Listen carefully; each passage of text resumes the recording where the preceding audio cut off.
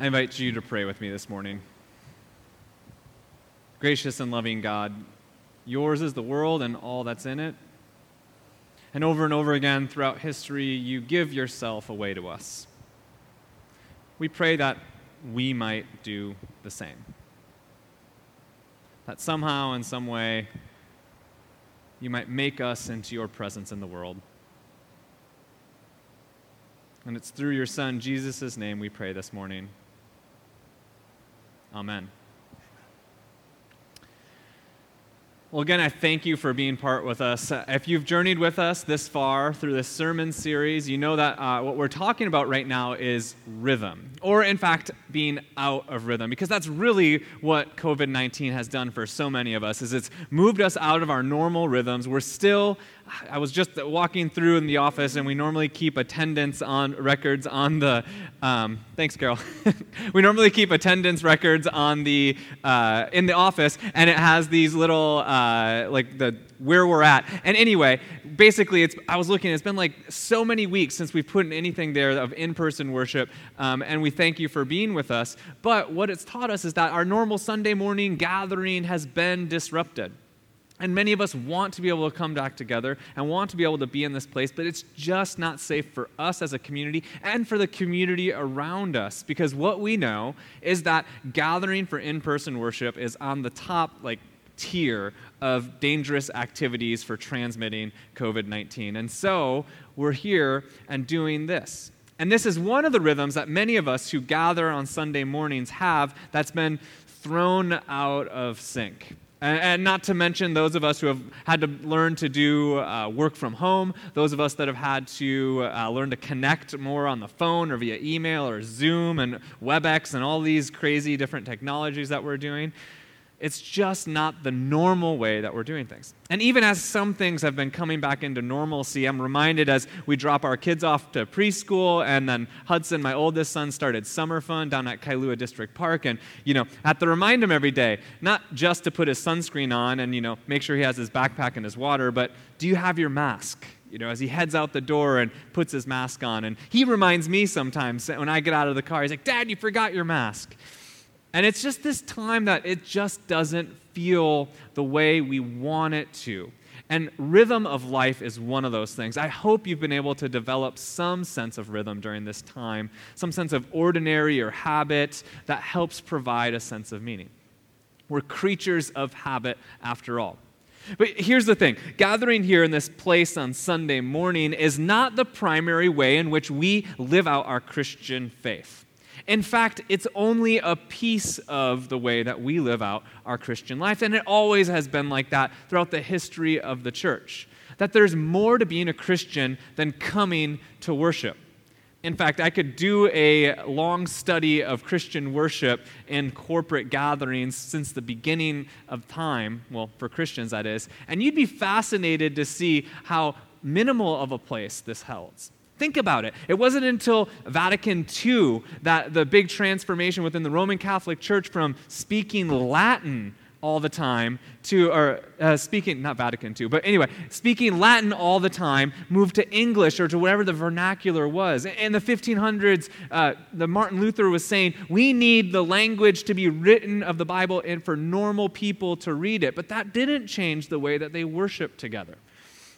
I was listening to a pastor that's actually on CNN, a pastor that I read on a regular basis. His name is Andy Stanley, and he's out of Georgia in Atlanta. And his church started the Orange Ministry curriculum that we started to do, and that was sent out to some of our parents earlier this morning. But his church has postponed worship for the entire rest of the year, in-person worship, that is, and they're only digital.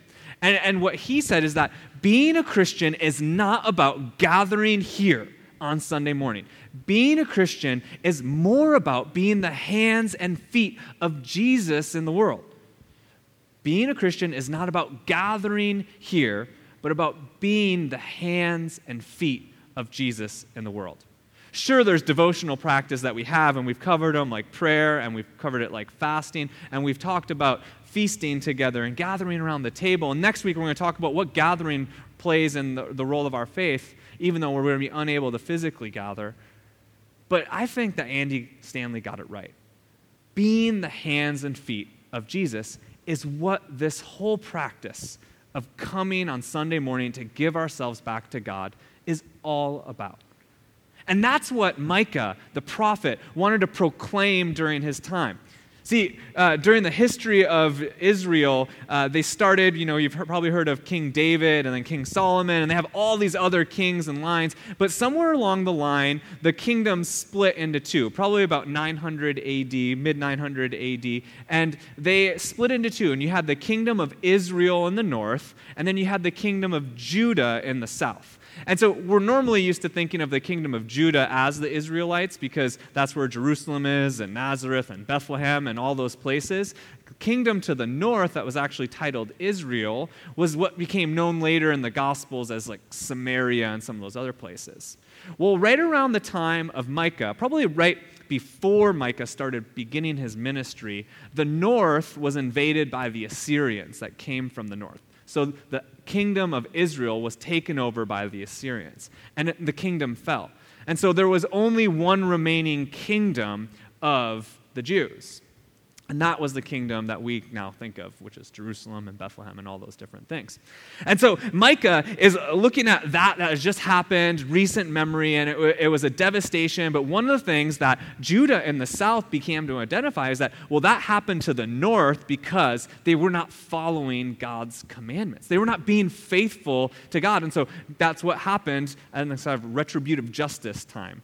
And so Micah's looking around his own people and looking at what they're doing, and he's saying to himself, something is being a little bit reflective of what happened to the kingdom of the north.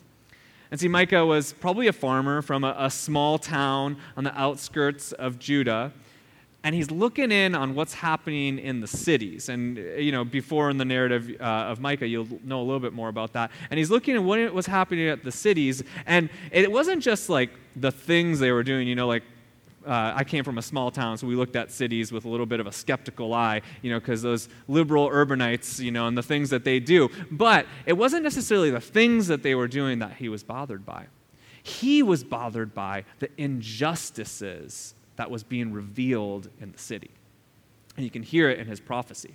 He was being bothered that it was the clerics and the rabbis and the Pharisees. Well, they hadn't had Pharisees at that time, but you get the point. But those people were the people in power and the people that were trying to, offer all of these gifts to God and show him how great that they were. And they were doing those things at the expense of the poor. And it's a revelation that over and over again, the prophecies of the Old Testament aren't necessarily always talking about the future things. But over and over again, the prophets are the voice from the outside correcting the inside. Over and over again, the voice of the prophets are the voice from the outside correcting the inside. And Micah here is correcting the behavior of the city of Israel. That it's not about that gathering with the rams and the oil and all the things that they used to do that made it so spectacular. That doing what God commands is doing justice, walking humbly, and loving kindness. Do justice, love kindness, and walk humbly with your Lord. That is what the Lord commands. And I know sometimes when we hear words like justice and we hear words like, dismantling racism or, caring for the poor and the oppressed, sometimes we like to politicize this. But I'm sorry to say this, but if you read the Bible from beginning and end, over and over again, God sides with the poor and the marginalized and the oppressed. And when we talk about God's commandments, Micah here is as direct as can be that God commands us to do justice. Not just to be just ourselves, but to do justice. And I think that these verbs that Micah used are really important because sometimes I think we can get in this sort of insular look. I need to be just myself and act justly myself. I need to be kind myself. I need to be humble. But Micah pushes us even further than that. Micah pushes us to say, no, it's not just enough to be just, because, the religious leaders think that they're just. But look what they're doing. You've got to do and enact justice. it's not just enough to be kind or think you're kind. You got to love kindness and seek it out and be a part of being kind in the world. It's not just enough to think that you're humble, but everything you do, your walk, your journey following Christ, is to be humble in the world. To walk with a sense of humility that others might know something more than yourself, that others might have something to say that we might need to listen to. And as I didn't really realize when we were planning this sermon series how true some of these times would be, but as I was reflecting on Micah chapter 6, I was just thinking about how important of a message this is for us right now in the history of the world, and especially the history of our nation. It's so tempting to get caught up into political divisiveness over whether or not you should wear a mask or not wear a mask, or whether or not we should be opening for tourism or not opening for tourism, or all these different areas that we try to pit ourselves against each other. When Micah reminds us to do justice, to love kindness, and to walk humbly with our God. Do justice, love kindness, and walk humbly with our God. And it's not just in the midst of COVID-19 that we're seeing this, but we're also seeing the rise of protests throughout our nation. We saw them last month, and even still we see that within Portland, and the feds coming in and trying to squelch out the protests that are happening there in that community as well. Do justice, love kindness, walk humbly with the Lord. This is what you are called to as a Christian. And I get it. My life is busy just like yours. And as I was preparing this message for us, I started thinking to myself, you hypocrite, right? What do you do? This is me. What do I do to do justice? What do I do to love kindness? What do I do to walk humbly? And that's a sobering question, I think. You know, one of the things that I wanted to do is I wanted to participate in that book study. I want our church community to participate in the book study on white fragility. As a primarily white congregation, we wanted to do that so that we can open up a conversation about race and racial dynamics and racial injustices. And I was thankful we had a group of ladies that all joined us. So men out there, you're welcome to be a part of this. But a group of ladies that were with us, and they were just talking about their experience of learning about not just racism and, saying bad words, but learning about systems that are at play. And that doing justice isn't just doing something differently yourself. Doing justice is looking at those systems, naming those systems, and engaging with them in ways that change them. I mean, I can't even think of a more vivid depiction of what that looks like than the man who will go down in a legacy, John Lewis, throughout the history of his life, who just passed away over this past weekend. And all the people that are posting on Facebook of all the memories of him, and he was there as a young guy walking with others like Martin Luther King Jr. and all the other civil rights activists. And this is a man deeply grounded in his faith. He was a Baptist preacher, ordained Baptist preacher. So I invite you this week, if you want to know what justice looks like and how you might be able to walk in that, maybe read a little bit more about what John Lewis did throughout his life. I know I certainly will. So I hear you if you say to yourself, well, I don't know what I can do. I'm at home. It's COVID-19. I got kids. I got all these things to worry about. I hear that, and I'm with you. But Micah's words ring true either way, and the sting of the Holy Spirit convicting me is there whether I like it or not. That's the thing about God, that sometimes God pushes us into places of discomfort and challenge so that the kingdom of God might be more vivid than it was yesterday. And so I can't tell you what you need to do. I got ideas. I just want the words of Micah to be the words for you today and for us as a community. How are you going to do justice? How are you going to love kindness? How are you going to walk humbly with your God? Those are some take a step back questions. And there's a huge bite for us to chew on. But Christians throughout the millennia, our call as disciples is to go, therefore, and make disciples of Jesus Christ for the transformation of the world. And just like last week when John the Baptist was losing hope because he was in prison and he was expecting Jesus to come in glory and to overthrow the Roman Empire and all those structures of power that we're talking about with justice that be, Jesus reminds John the Baptist that the oppressed are being freed, that the blind are seeing. Jesus reminds John the Baptist that the ministry is happening here and now and available to us.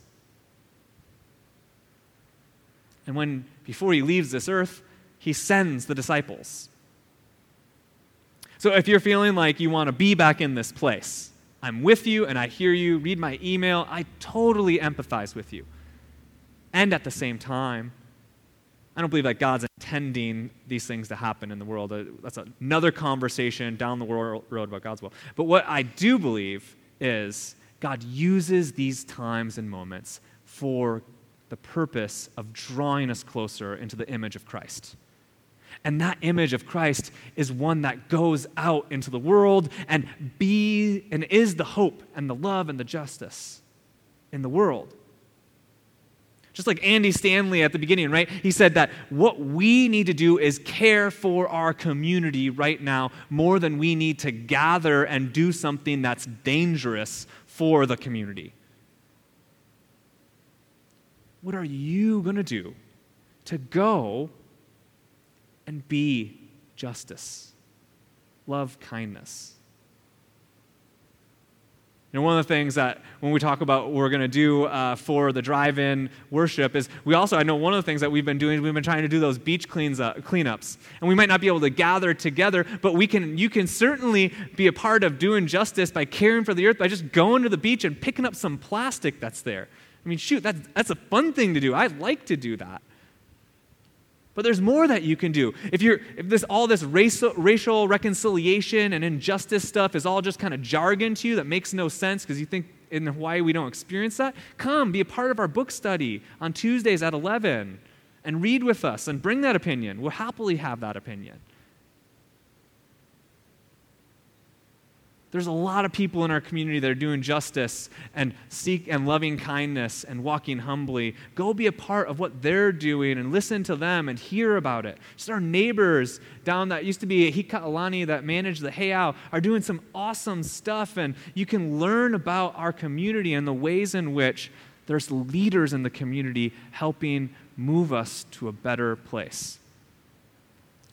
You could do some research on the gazillions of people that are waving on the roads nowadays, that are running for the House of Representatives and different things for the state, and you could learn a little bit more about what they're doing and the policies that are. That way when the poll ballots come to your house, you might know what to do and might be part of justice.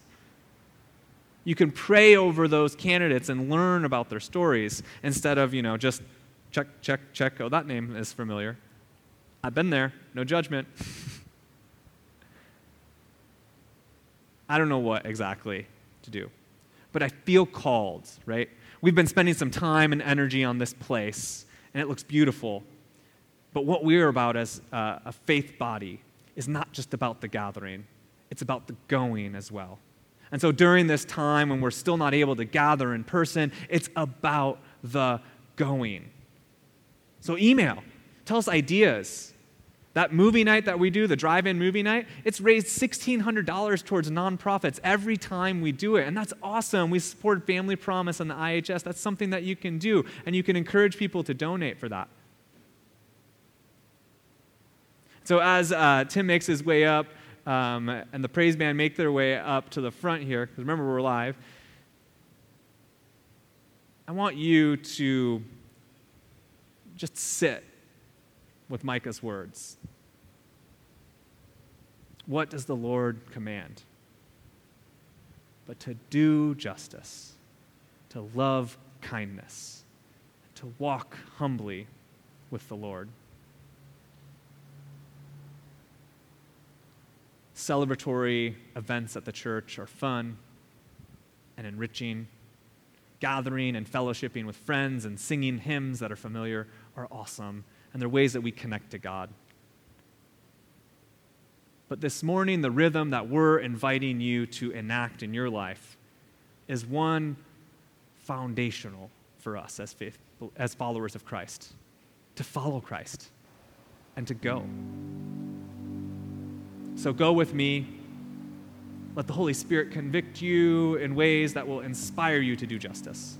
Be part of the conversations that we're having. Encourage us as a community to do good in the world. And together, let's keep caring for our community by being safe and wearing your mask and not gathering in large groups. We know this will help. I invite you to pray with me.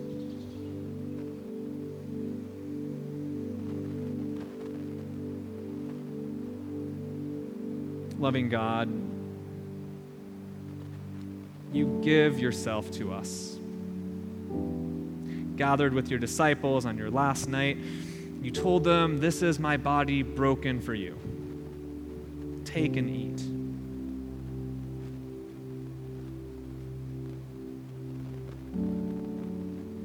Make us into your presence in the world,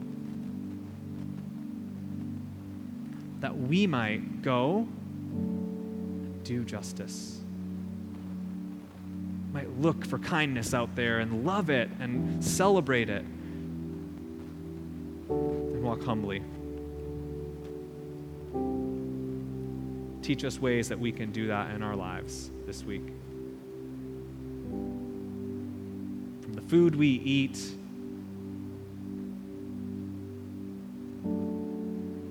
the words we use. It's in your Son, Jesus' name we pray. Amen.